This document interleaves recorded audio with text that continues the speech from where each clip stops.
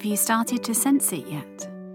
I wonder what makes you pause a moment and realise that Christmas is on its way. A robin appearing in the hedgerow, perhaps. Wood smoke in the air. The blurred reflection of small-town Christmas lights in puddles on the road. The scent of cinnamon and cloves. Or good mood riding on the shoulders of passers-by. We all have our markers of the holidays. And when we catch a glimpse of one, inhale the aroma of another, and sense the arrival of yet another, our brain stitches all the pieces together and whispers, Christmas is coming. I can feel it, and I love that feeling, and it's why I'm here with you again for a special edition of the Calm Christmas podcast with me, Beth Kempton. It's 5 a.m. on a cold, wet morning in late autumn. The house is quiet, and it's just me sitting here with my steaming cup of tea, writing by candlelight, thinking of the year gone by, of the approaching winter, and of you. For the past few days, I've been pondering the question I ask myself this time every year. Given everything that has been going on, what kind of Christmas do you want and need this year? It's not the only question, and I'm not the only person to consider, but it's a good place to begin. So let's dive right in with a question for you to ponder, the first of many in this episode. What kind of a year have you had? Feel free to pause the audio and journal some notes if you like.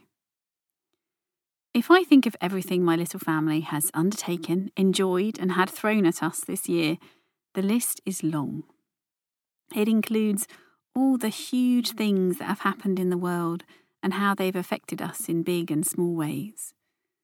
All the creations that we've made and launched in our business, a new book, a new podcast, more on that in a minute, new courses, tons of free resources, a mountain of social media output, and all the behind-the-scenes work and out-in-the-world work that goes with that.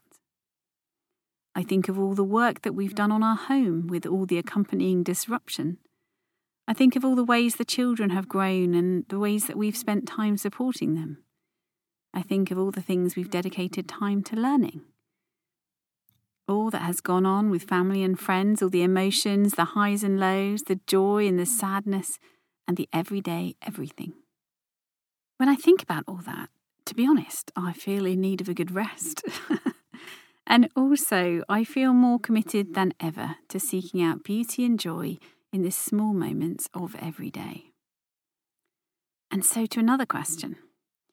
Based on the year that you've had, what you answered in the first question, what kind of a Christmas do you want and need this year? I don't know about you, but for me, amidst the many things I've been grateful for, the year has felt quite relentless, and I want a proper pause to rest. And I also adore Christmas. I feel drawn to spending extra time with family this year, and I want to make it special without it being overwhelming, not least because our children are of an age where everything is magical, and that is a treasure indeed. When I thought about this earlier, I surprised myself with a long list of words which aren't necessarily obvious companions. Restful, magical, fun-filled, easeful, relaxed, memorable. If I had to sum it up, I think I'd say I'm dreaming of a nourishing winter and a delight-filled Christmas. Not so much delightful, as that feels like too much expectation, but rather delight-filled, because that points to both me coming up with lovely ways to delight the people I care most about, and also to seek out my own delight in the details and moments of winter and Christmas. So given all that, I'm going to use nourishing, restful, and delight-filled as my guideposts this year, my filter as I plan and dream and scheme and decide what to take on, what to prioritise, and what to ditch. Does this contribute towards a nourishing, restful winter or a delight-filled holiday season? If yes, I'm in. If not, I'll think again and probably say, thank you, but no thank you. So what about you? If you ask yourself that question and allow an honest answer, what kind of Christmas do you want and need this year? You can pick any word you want, as long as you don't say perfect. If you've been listening to this podcast for some time now, you'll know that I strongly discourage aiming for a perfect Christmas, not least because so much is out of our control. But choosing just about any other adjective can help us set an intention for the approaching festivities. Which leads me to an announcement about this podcast. In order to honour my own need for rest this winter and my commitment to slowing down the pace of doing, I've decided to make this a one-off special episode for 2022. I hope to return with another full series of the Calm Christmas podcast at the end of 2023. And for that reason, today's episode is longer than usual and has a lot packed into it. And along the way, I'll point you in the direction of other places you can go for some Christmas inspiration, and I hope that will carry you through the winter, into the holiday season and beyond. Of course, once you finish this episode, you can always listen to the audiobook version of my book, Calm Christmas and a Happy New Year, as an alternative to the podcast this year, if you like. The first third of the book is all about the time before Christmas, so now's a great time to listen to it. The middle third is all about Christmas itself and the days around it, the celebrations, dealing with sadness, loneliness and grief, and giving yourself permission to do things differently if you want to this year. And then the final third is all about that special time after Christmas and before New Year, which I call the hush, and think is a wonderful time for reflection and planning, imagining all the goodness you might like to invite into the year ahead. So you could plan to listen to a chapter or two a week, and that would take you right through into the new year. And of course, you can go back through the 2 series of the podcast that I have offered you last year and the year before, which have done the run-up to Christmas. So, of course, some of the dates will be slightly off, posting dates for Christmas and those kinds of things if you're listening to the older series. But there's a lot there if you want to get some inspiration on a week-by-week basis. And I did mention creating a new podcast this year. I have created a brand new 12-episode podcast to accompany my new book, The Way of the Fearless Writer. That podcast is called The Fearless Writer Podcast with Beth Kempton, and it has been running weekly since October. If you haven't caught it yet, you can find it on iTunes, Apple Podcasts, on Spotify, on Amazon Music, on my website at bethkempton.com/podcasts. And I'm going to bring a wintry, festive flavour to the second half of that series. So if you start listening now, you'll get weekly episodes through until the end of the year, with weekly writing exercises to help you tune into the season and free your words onto the page. So the second half of that series is kind of like an amalgamation of the Calm Christmas podcast and an inspiring writer podcast. I hope you enjoy it. Anyway, back to today. What a year. There have been so many things in the world that have affected us all in those big and small ways.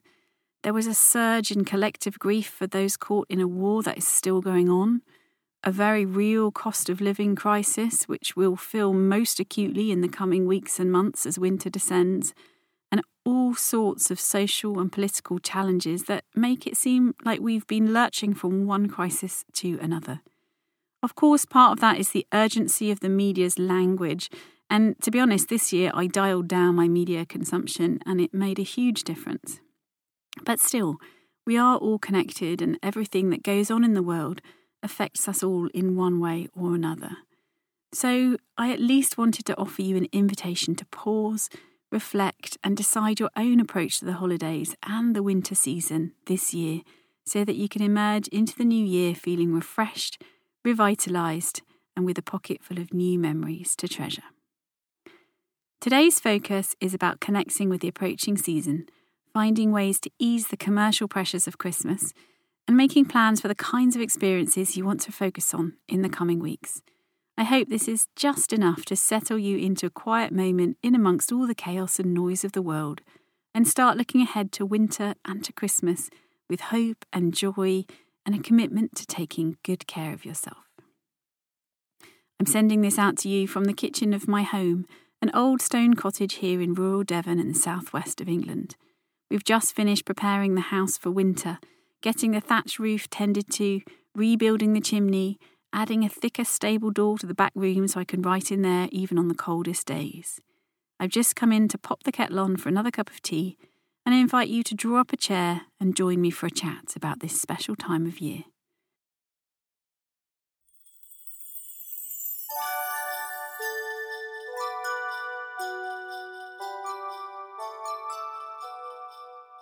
Let's begin with a few words from Nigel Slater, whose talk of Christmas food always gets me feeling festive. This is from his gorgeous book, The Christmas Chronicles, which I highly recommend you treat yourself with this year if you don't already have a copy.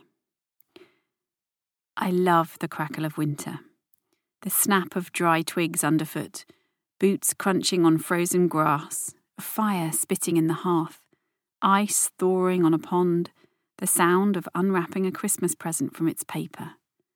The innate crispness of the season appeals to me like newly fallen snow, frosted hedges, the first fresh page of a new diary. Yes, there is softness in the cold months too. The voluminous jumpers and woolly hats, the steam rising from soup served in a deep bowl, the light from a single candle, and the much-loved scarf that would feel like a burden at any other time of year. He talks a little bit about winter walks, which we'll talk about later, and then this.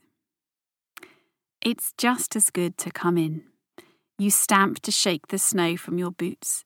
The flakes of snow on your coat melt instantly. Your glasses steam up. You close the door and thank God you remember to put the hall light on a timer. You hang up your coat, tug off your boots, and light the fire. You'll probably put the kettle on or pour yourself a drink.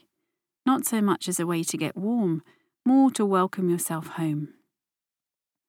Home means more to us in cold weather. Making ourselves comfortable is a duty. Making friends and family comfortable is an art. Come in. 2 short words, heavy with meaning. Step out of the big, bad, wet world and into my home. You'll be safe here, toasty and well-fed. Come in. They are 2 of the loveliest words to say and to hear. Nigel Slater is, as usual, so right. Come in. Such lovely words to say and to hear. Who might you like to say come in to this year? And how would you like your home to feel to them as they do indeed come in? What do you need or want to do to make it feel that way? String up some fairy lights? Put spare slippers near the door? Drape a blanket over the arm of the sofa? Plan to bake something which smells divine?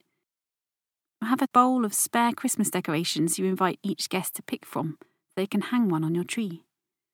Or perhaps simply to make time and space in your schedule to allow for invitations so people feel welcome to knock on your door or invite you to knock on theirs. And who would you love to hear say, come in to you this year? Is there someone who would really appreciate a visit over Christmas, I wonder? Why not do some dreaming and scheming in your notebook or make a list of people you'd really like to spend time with over the holidays, whether in their home or somewhere like a favourite cafe, or perhaps sharing a lovely wintry walk together. It's so easy to fall into feelings of obligation.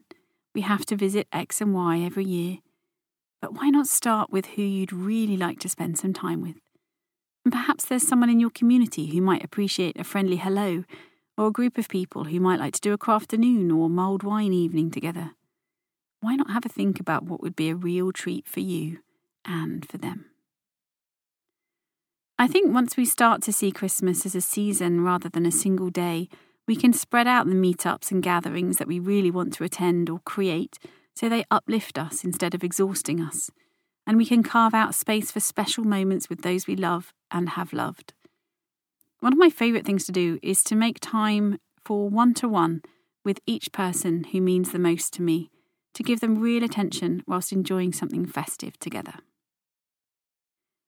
And if the question, who would you like to hear say, come in, leads you to think of someone who's no longer with us, what could you do to honour their memory in some special way this year?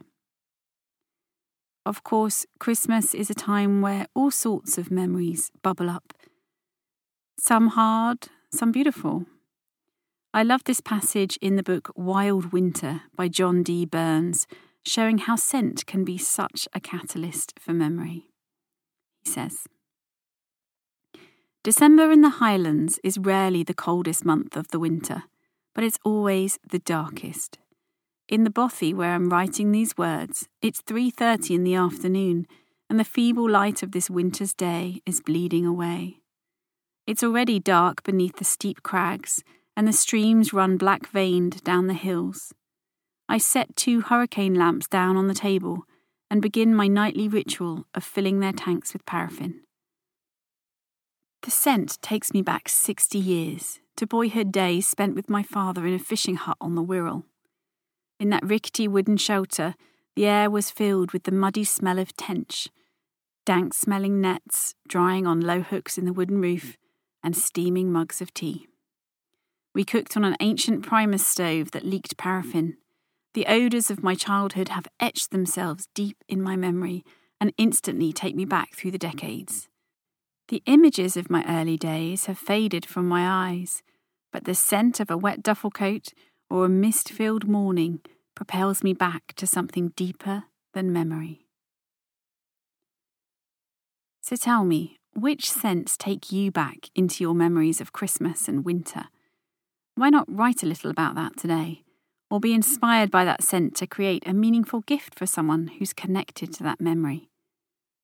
Here's a memory of my own from my book Calm Christmas and a Happy New Year. My older brother and I are shoveling ourselves urgently into our heavy navy duffel coats, small hands searching for the mittens dangling by elastic from the sleeves. We tumble into the back of the old brown Volvo estate with our Labrador Meg, and as soon as Mum has tucked our baby brother into the basket on her knee, we're off. At first, we're loud and fidgety, telling jokes and poking each other in our excitement. Can we get the tallest one? We beg in unison, squeezing our faces between the front seats. We'll see, they say, non-committal, but smiling. After a while, the voices fall away as the hum of the engine lulls us into our respective dreams of Christmas. I trace the shapes of pine trees in the condensation on the window, clearing the glass one finger swipe at a time to see the town rushing past, roadside buildings eventually petering out to make way for villages, then woodland. As we get closer to Ashurst, we're on the lookout for the hand-painted sign, Christmas trees this way, above a giant arrow pointing to the woods. There it is, there it is. The trees come in all shapes and sizes. I like the fat ones with lots of room for decorations. Dad suggests getting one a couple of feet taller than our ceiling, so when we cut off the single spindly branch at the top, we'll be left with a fine, plump specimen. Once the tree has been secured on top of the car, we head back. In the past, we've stopped off at a forest pub for a bowl of soup and some chips by the fire, but today we're hurrying home, eager to get the tree indoors so Christmas can begin. I think it's partly to recapture this memory that I love taking my own children to a local farm to get our tree and to feed their reindeer. If you were to think of something that you could do this year to reconnect with a treasured memory of years gone by, what might that be, I wonder? I'd love to know. You can come and tell me over on Instagram at Beth Kempton, if you like.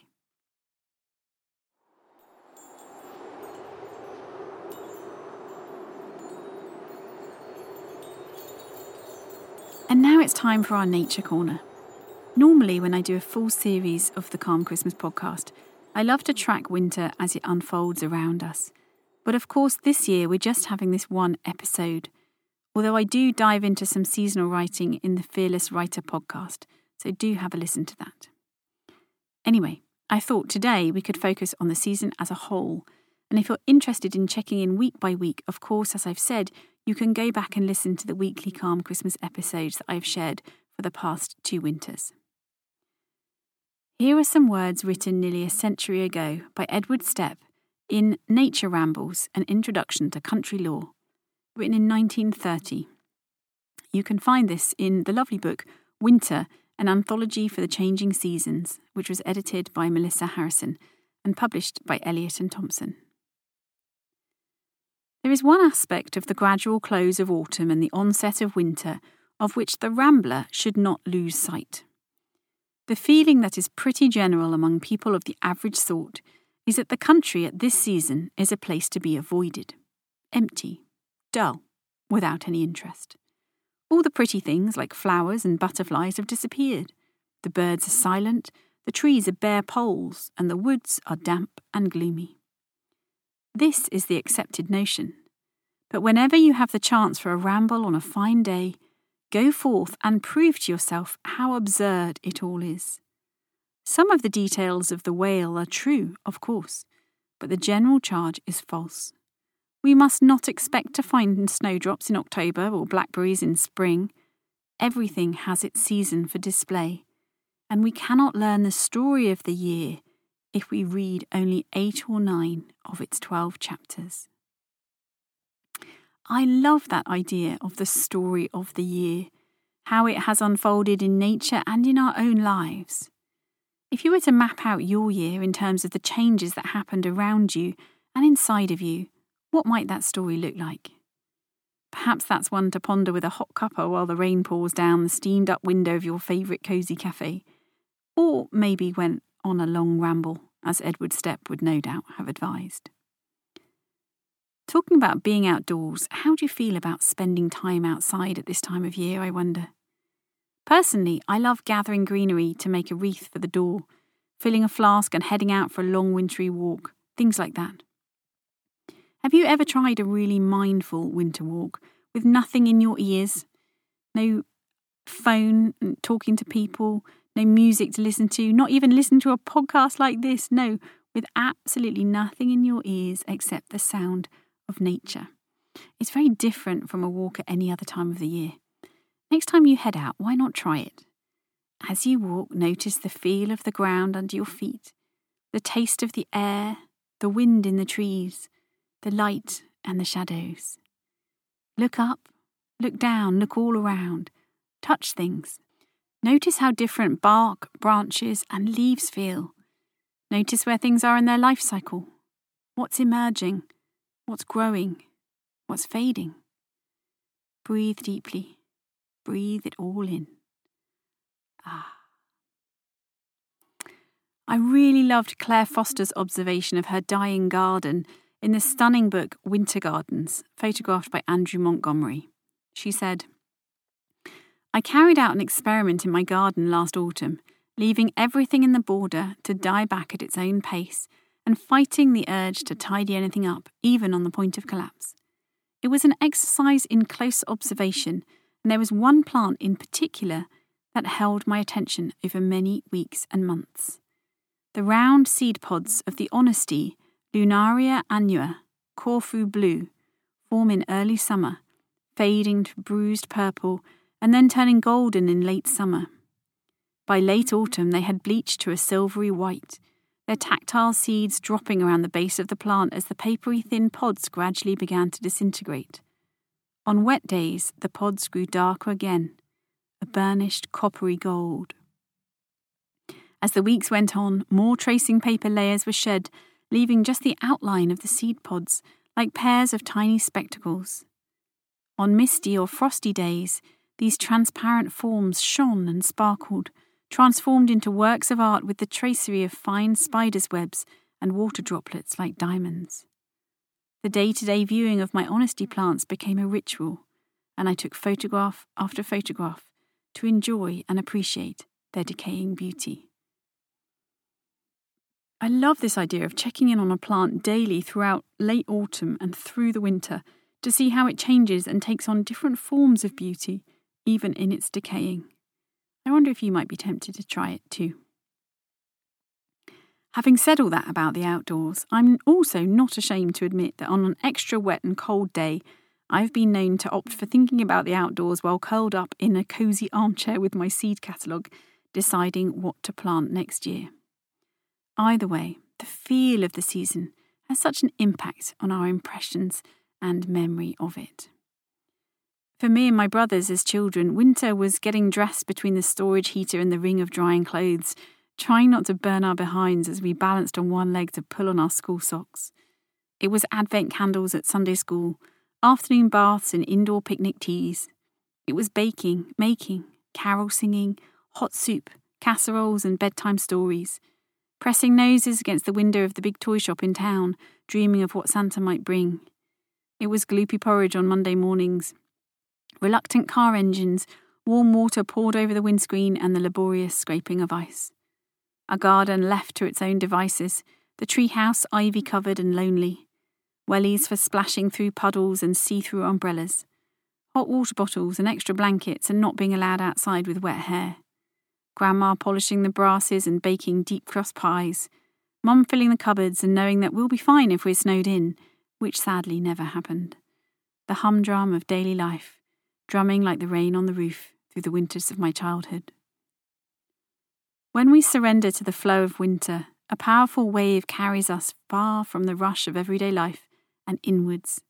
This is a time to reconnect with our essence, our humanity, our creativity, and our place in nature. Winter calls us back to that still place at the centre of our whirling lives. Much of what has come to represent Christmas in the 21st century, bright lights, crowded shopping malls, aggressive online sales, rowdy office parties, long to-do lists, and a heavy burden of social obligations, is characterised by frenetic energy and noise levels that run counter to our natural tendency to hibernate, retreat into ourselves, and rest at this time of the year. Our industrial advances have pushed us far out of alignment with our natural rhythms. We extend the day with electric lighting that is exponentially brighter than the candlelight that eased our forefathers into a midwinter evening, or the weak sunlight that gently nudged them awake. As we addictively check phones and work on laptops late into the night, we set our brains racing at the very moment when we should be settling down to sleep. If we never switch off our devices, it's hard to switch off our minds for long enough to inhabit the here and now, or to fall into a deep, restful sleep. The choices we make in the first few weeks of December can affect the way we experience the whole season and how we emerge into the new year. So let's talk a bit about ways we can take care of ourselves this winter. And in a usual season, I would give wellbeing tips every week. But as this is just a one-off episode, my overall wellbeing tip for the winter is simply to include yourself in the list of people who need care and attention. Think back to last winter. In what ways did you take real care of yourself? Can you do those things again? Or if you didn't consider yourself last year, can you pay your well-being more attention this year? Imagine the difference to how it might make you feel come January if you were to usher yourself through December with care, allowing plenty of time for rest, reflection, and delight.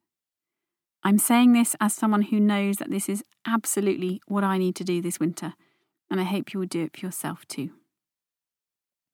There are lots of simple but effective things that we can do. Things like keeping up our regular routines, going to a weekly yoga class, or perhaps starting couch to 5K before Christmas, rather than when we're feeling sluggish already in the new year.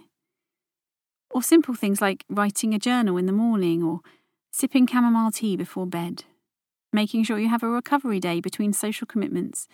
Turning a normal lunch break into a winter picnic. Or breathing in the fresh air in the middle of the day during a busy day at work. Cooking up nourishing stews and soups.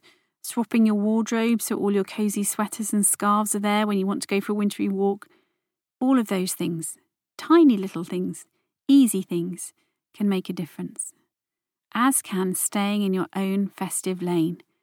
Try to keep your attention on the good things unfolding in your festive season, instead of being drawn too much into other people's social media feeds and the Christmas they want you to think that they're having. Who knows if it's even true? So now is a great time to mark your calendar with self-care ideas and explore ways to keep moving, to sleep better, and to stay calm. There are so many apps out there to help us with this these days. I love Insight Timer, which is a fantastic app for meditation, and Yoga with Adrienne on YouTube is a great source of free yoga classes. The Calm app is fantastic. There are so many things. Have a search around and see what works for you. I think sometimes it's just about taking a moment to think about it and plan things in. If you want some daily inspiration, come and follow me on Instagram at Beth Kempton. I'm going to be sharing my alternative advent calendar from December the 1st through until Christmas Eve, posting a simple well-being prompt each day. I also think that deciding your present strategy in advance can actually be an act of self-care, because it can stop you going overboard with spending so you avoid all that regret in January. It can help avoid the guilt of too much waste, which can be heavy to carry, and it can bring joy as you think carefully about what you want to offer to the people who matter most to you.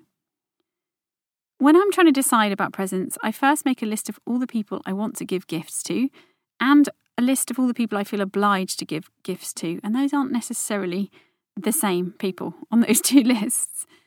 Then for all those on the obligation list, I ask myself whether this year's gift could actually be to release us both from the social contract of gift giving. Because if I give one to them, they'll feel obliged to give one to me, just as if they give one to me, I feel obliged to give one to them. And it takes one of us to break that cycle. And then for everyone left, I ask myself what I could give them that is mindful, meaningful, and memorable. By mindful, I mean mindful of their situation, their values and beliefs, and the year that they've had. By meaningful, I mean something that has meaning to them because of the things that they love or dream of, or because it's connected to our shared story in some way. And by memorable, I mean something that is special and surprises or delights in some way. And there's that word again, delight. Sometimes I think that delight comes as much from the wrapping as from the gift itself. So I am booking in a quiet afternoon by myself to make a present plan this year. And then when it comes to wrapping, I'm going to be putting on those Christmas movies and covering the floor with all of my wrapping paraphernalia. How about you? So what are you going to commit to in terms of your own well-being this winter, to come back to our topic? I'm going to be committing to getting some good sleep. I think I might actually try to turn my phone off for 12 hours out of 24 from 7 p.m. to 7 a.m. for the whole of December, and let's see how that goes. And also to eating nourishing food with extra vegetables, cooked with love. Speaking of food, just thinking about seasonal food makes me want to make good things. According to Leah Leondertz's The Almanac 2022, these are some of the things to be found in a seasonal kitchen at this particular moment in the year, here in the UK, at least. She says, in the hedgerows, woods and fields, we find wild fruits and nuts like crab apples and sweet chestnuts.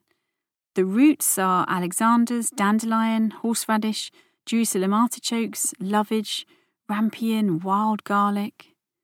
And then we have wild greens like chickweed, hairy bittercress, dandelion leaves, sow thistle and wintercress. Game includes hare, pheasant, rabbit and venison. From the seashore and rivers, fish and shellfish, we have mussels, oysters, turbots, black bream, herring, and then fruit includes quinces, which are particular to this time of year, and then so many vegetables, beetroot, Brussels sprouts, cabbages, carrots, cauliflowers, celeriac, celery, chard, chicory, garlic, kale, leeks, lettuces, onions, oriental leaves, spring onions, parsnips, potatoes, pumpkins, winter squashes, spinach, swedes and turnips. How about pairing them with some of the herbs, chervil, parsley, coriander, sage, rosemary, bay? And from the farms we have things like stilton, goose and turkey, which feel like indulgent things at this time of year. So why not give yourself the challenge of making something new with some of those lovely seasonal ingredients, all things in season wherever in the world you are?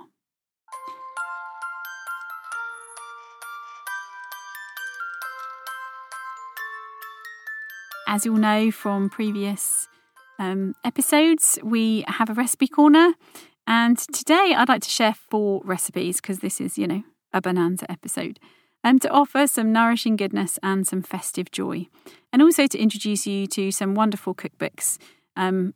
Christmas is a great time to ask for books. And any of the books that I have been reading from in this episode make wonderful gifts for yourself or for other people. Well, I said 4 recipes. Actually, strictly speaking, it's 3 recipes and an assembly suggestion. But anyway, here we go. First up is a nourishing pumpkin soup recipe from one of my all-time favourite cookbooks The Yogic Kitchen by Jodie Vassalo.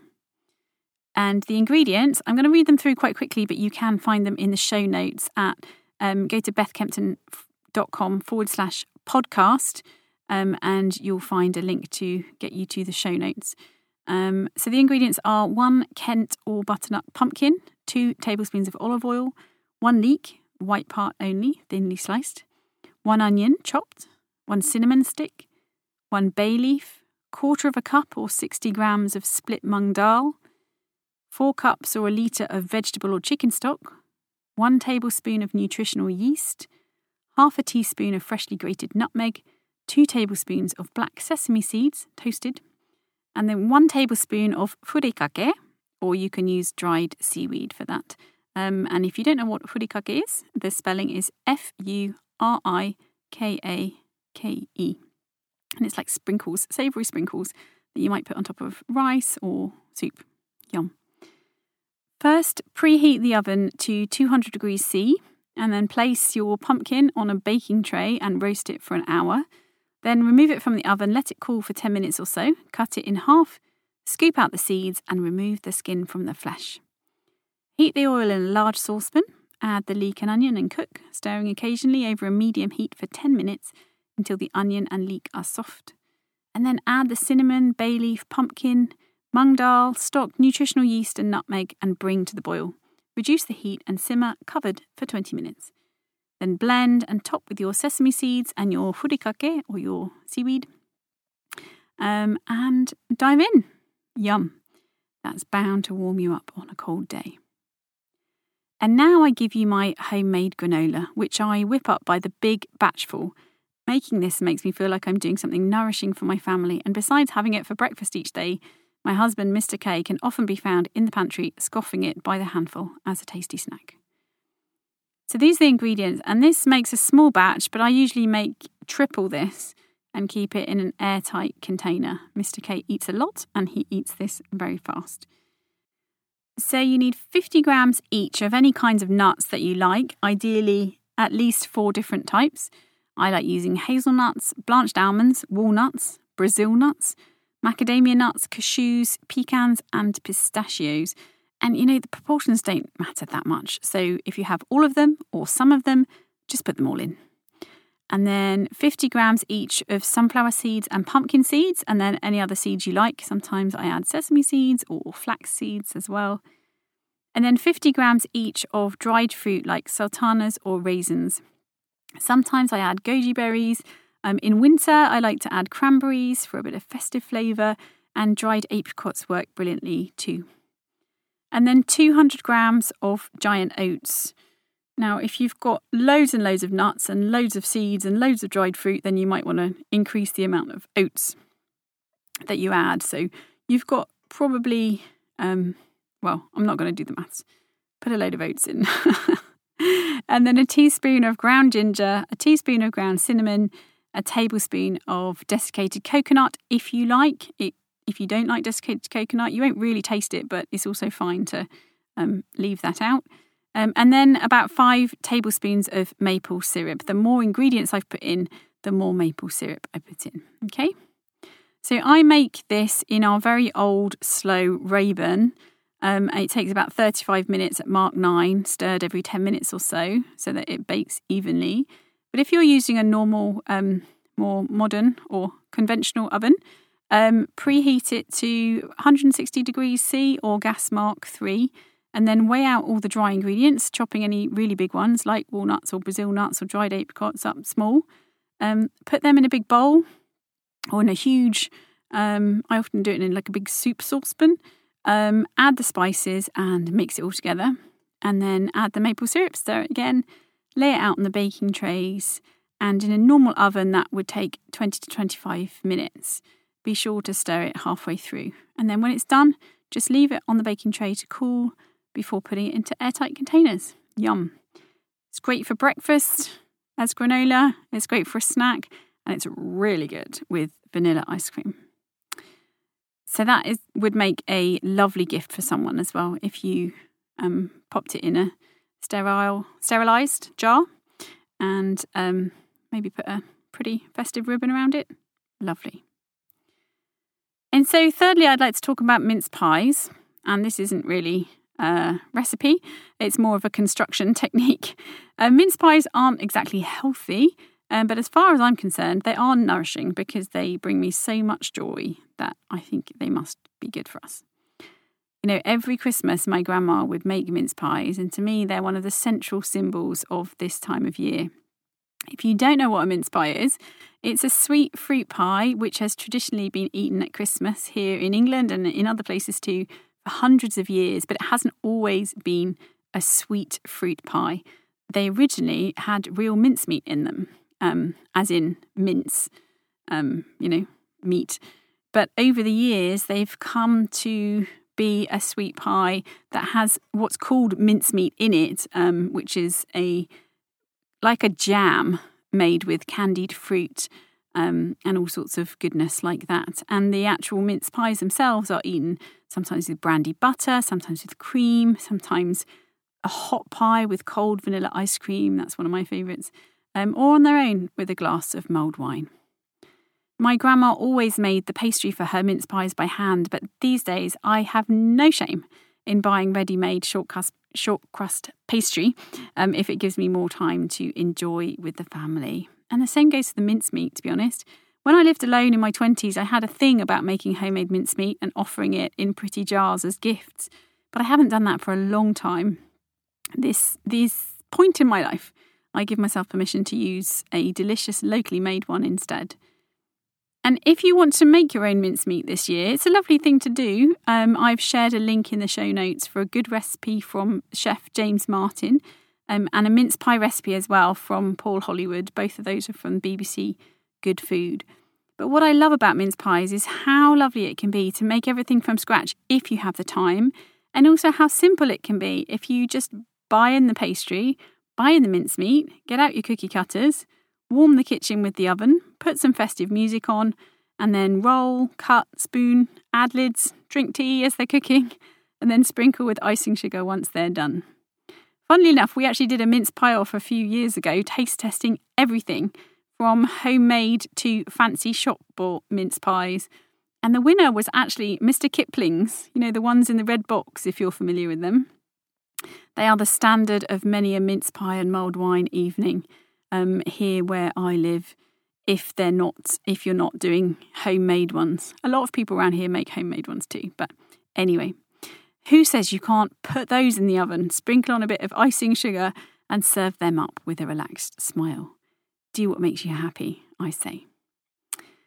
And lastly, I'd like to share a lovely mulled cider recipe from my friend Mark Diacono's wonderful cookbook, Spice. I tried this using apple juice instead of cider, and I didn't have a couple of the spices, but it still worked a treat, so you can go non-alcoholic if you prefer. So, to make 1.2 litres or 2.5 pints, you will need 1.5 litres or 3 pints of dry cider, or apple juice for the non-alcoholic version, 2 cloves, 3 whole star anise, 6 allspice berries, 6 Ethiopian passion berries, 6 cinnamon berries, 6 verbena berries, 5 green cardamom pods, and 1 or 2 tablespoons of honey. And to make it, you just add the cider or the apple juice to a pan, along with all the ingredients apart from the honey. Bring up the heat slowly and simmer for about 5 minutes. Turn off the heat and allow it to infuse for 5 minutes with the lid on. Taste and stir in a little honey if you think it needs it, and then serve immediately. And have a lovely evening. Easy peasy. I'm actually giving away a copy of Spice, it's a stunner, along with a personalised signed copy of my book, Calm Christmas and a Happy New Year, on my Instagram at Beth Kempton right now. The deadline for entries is Friday the 2nd of December, so come on over and join in the fun. Okay, good luck. And of course, while you're cooking, you might like to listen to some wintry music or make a festive playlist. My favourites at this time of the year are actually quite different from my musical taste the rest of the year, but I think it's probably because each song on my list has a particular personal significance to me. The songs I love include Winter Song and The River by Sarah McLachlan, Christmas Lights by Coldplay, Driving Home for Christmas by Chris Rea, It's Beginning to Look a Lot Like Christmas by Michael Bublé, and carols from King's College, Cambridge, particularly Once in Royal David City. The solo at the beginning gets me every single time. I'd love to know your favourites. Come and tell me over on Instagram at Beth Kempton.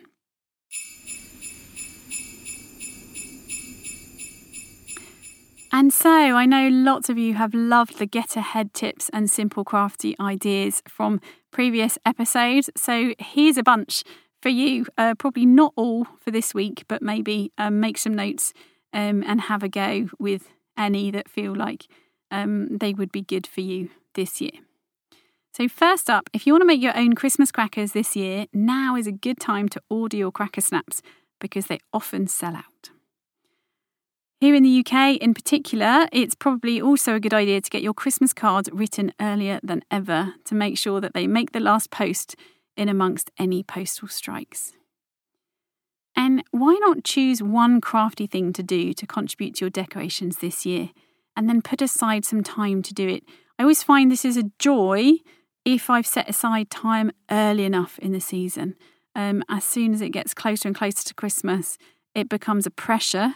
And also, it seems a waste when you make it and then you hang it up for 2 days and have to take it down. So this year, I've gathered some giant paper mache stars and some Deco Patch paper and glue, and I'm planning an after-school decorating session with my children.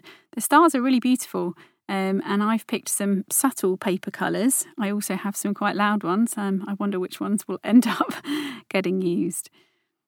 If you're listening to this in late November, there is still time to make your own advent calendar, which can be super fun. Some years I wrap tiny gifts up in little bags and number each one. Sometimes my children write numbers on gold coins with a Sharpie and we string them up on branches. Why not have a think and see what you could come up with this year? Another idea that I'm going to try this year, which I found in the gorgeous book Advent by Kerstin Niehoff and Laura Fleiter, is to make a set of Advent candles. You simply find yourself a set of tall candles and pop them in used glass bottles to make Advent candles for your sideboard or dining table to mindfully count down the weeks. And you can decorate them however you want. You could pop some greenery inside the bottles or tie a ribbon around them or maybe add a label with the countdown number on to make them look lovely. And then now's a good time to have a think about how you might wrap gifts this year. Is there a way that you could make it special or personal? Could you use a map with some personal significance, perhaps? Or stamped craft paper or family photos as gift tags? Or maybe try wrapping in fabric or in recyclable festive paper with sprigs of greenery tucked beneath the ribbon. This can take quite a while, so why not put aside a Sunday afternoon to gather all your wrapping materials and make whatever you need so that you're ready when it's time to wrap. One thing I know I'm going to be doing this week is a really lovely thing to do. And that's going to the beach or to a nearby wood and go foraging or beachcombing to stock up on some natural treasures for making decorations and adding to those wrapped presents. Things like feathers, seed heads, sea glass, leaf skeletons, dried seaweed perhaps, or even driftwood. And you can turn those into gift tags or into present ideas if you do something creative with them. I'm sure you'll have all sorts of ideas of your own inspired by what's around you where you live. And then another thing that you might want to do at this point, if you're a visual person, is to start a Pinterest board or a folder of inspiration for decorations, wrapping, recipes, and so on. It can be really lovely to see all your ideas in one place. And maybe you want to add in some less tangible things, images that represent the atmosphere you want to create or the values you want to keep close, or maybe some quotes to inspire you through this particular winter.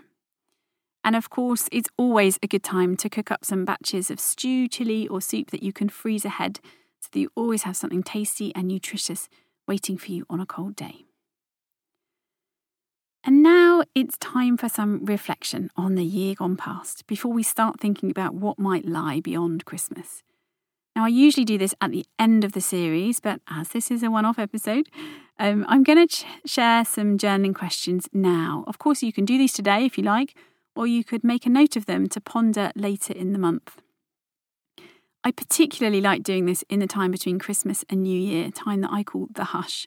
It's a precious time to breathe deeply, savour moments with loved ones or alone, and feel the world slowing just for a moment. It's a time for reflection and releasing, meandering and dreaming. So here are the questions. There are 6 of them. If you like, perhaps listen to a question, then pause the podcast and write whatever you want to write, or make a list of these questions and make a note in your diary to come back and answer them in a quiet moment. How would you sum up this past year in 3 words? How did you grow during the last 12 months? What particular synchronicities did you notice this year, and what do you think they're telling you? Where did you bring light to the darkness for someone this year? And what unexpected blessings did the year bring to you? And then finally, what would you like to release or leave behind as you move towards the new year? If you want to go deeper with this reflection, be sure to help yourself to my free annual reflection and planning tool, my Perfectly Imperfect 2023 Planner, which you can download at dowhatyouloveforlife.com and fill in with a cosy cuppa in that quiet moment. And if you want guidance for in-depth planning for the year ahead and for bringing a particular dream to life, it's all there in that final third of my book, Calm Christmas and a Happy New Year. If you've got yourself a copy already, go to the last 3 chapters of the book and find a whole section on manifestation. So as we come to the end of this special episode, I'd like to share a few ways that you can dive deeper into the season over the coming weeks. Firstly, I'd like to invite you to join me for the free 10-day writing course that I'm running between Christmas and New Year. It's called the Winter Writing Sanctuary, and it's a really beautiful place to come and spend half an hour to an hour each day from December the 28th until January the 6th, snuggled up in a cosy world of words. It's for all levels, everyone is welcome, and because of the ongoing cost of living crisis, I've decided to make it free again this year. You can sign up at dowhatyouloveforlife.com. I hope to see you there. And then, as I've said, listen to the audiobook of Calm Christmas and a Happy New Year. That will take you through the whole season. Tune into the Fearless Writer podcast with weekly episodes through to the end of the year, offering seasonal writing inspiration and a writing exercise to do each week. Remember, you can find that on Apple Podcasts, Spotify, Amazon Music, or my website at bethkempton.com/podcast. And if you want to dive deeper into writing, be sure to get yourself a copy of my new book, The Way of the Fearless Writer, which is out now. And if you want to join me to explore how to do what you love, get organised, write a book proposal, create an online course, or excavate your life through words, don't miss our annual gratitude sale, which is on now at dowhatyouloveforlife.com. We're offering up to 50% off all of my courses. We only do this once a year. So take yourself over to dowhatyouloveforlife.com and see what you might like to invest in terms of doing more of what you love in the year to come. And so to wrap up this special episode, I'd like to take a moment to thank you for joining me here today and invite you to enjoy one of my favourite poems, Desiderata, written 95 years ago by Max Ehrmann.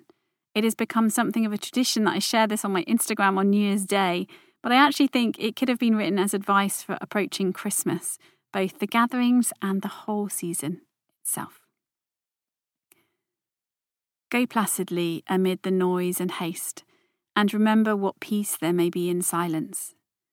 As far as possible, without surrender, be on good terms with all persons. Speak your truth quietly and clearly, and listen to others, even to the dull and ignorant. They too have their story. Avoid loud and aggressive persons. They are vexatious to the spirit. If you compare yourself with others, you may become vain or bitter, for always there will be greater and lesser persons than yourself. Enjoy your achievements as well as your plans. Keep interested in your own career, however humble. It is a real possession in the changing fortunes of time. Exercise caution in your business affairs, for the world is full of trickery. But let this not blind you to what virtue there is. Many persons strive for high ideals, and everywhere life is full of heroism. Be yourself. Especially, do not feign affection. Neither be cynical about love, for in the face of all aridity and disenchantment, it is as perennial as the grass. Take kindly the counsel of the years, gracefully surrendering the things of youth. Nurture strength of spirit to shield you in sudden misfortune, but do not distress yourself with dark imaginings. Many fears are born of fatigue and loneliness. Beyond a wholesome discipline, be gentle with yourself. You are a child of the universe, no less than the trees and the stars. You have a right to be here. And whether or not it is clear to you, no doubt the universe is unfolding as it should. Therefore, be at peace with God, whatever you conceive him to be, and whatever your labours and aspirations, in the noisy confusion of life, keep peace in your soul. With all its sham, drudgery, and broken dreams, it is still a beautiful world. Be cheerful. Strive to be happy. Desiderata by Max Ehrmann. Thank you for joining me for this special edition of the Calm Christmas podcast. May you go gently into the approaching winter, taking good care of yourself and the ones you love, creating a cosy nest, and finding your own ways to celebrate this special time of year. I hope you have exactly the kind of holiday season you want and need. I'll be thinking of you. Take care, my friend. You've been listening to the Calm Christmas podcast with me, Beth Kempton. If you've enjoyed it, please be sure to subscribe so you hear when the new series pops up again next year. For more inspiration and access to a very special Christmas care package, cozy up with a copy of my book, Calm Christmas and a Happy New Year, a little book of festive joy. And for a peek into my own perfectly imperfect Christmas preparations, come and find me on Instagram at Beth Kempton. I'd love to hear from you there. Wishing you a gentle countdown towards a calm Christmas and a happy New Year.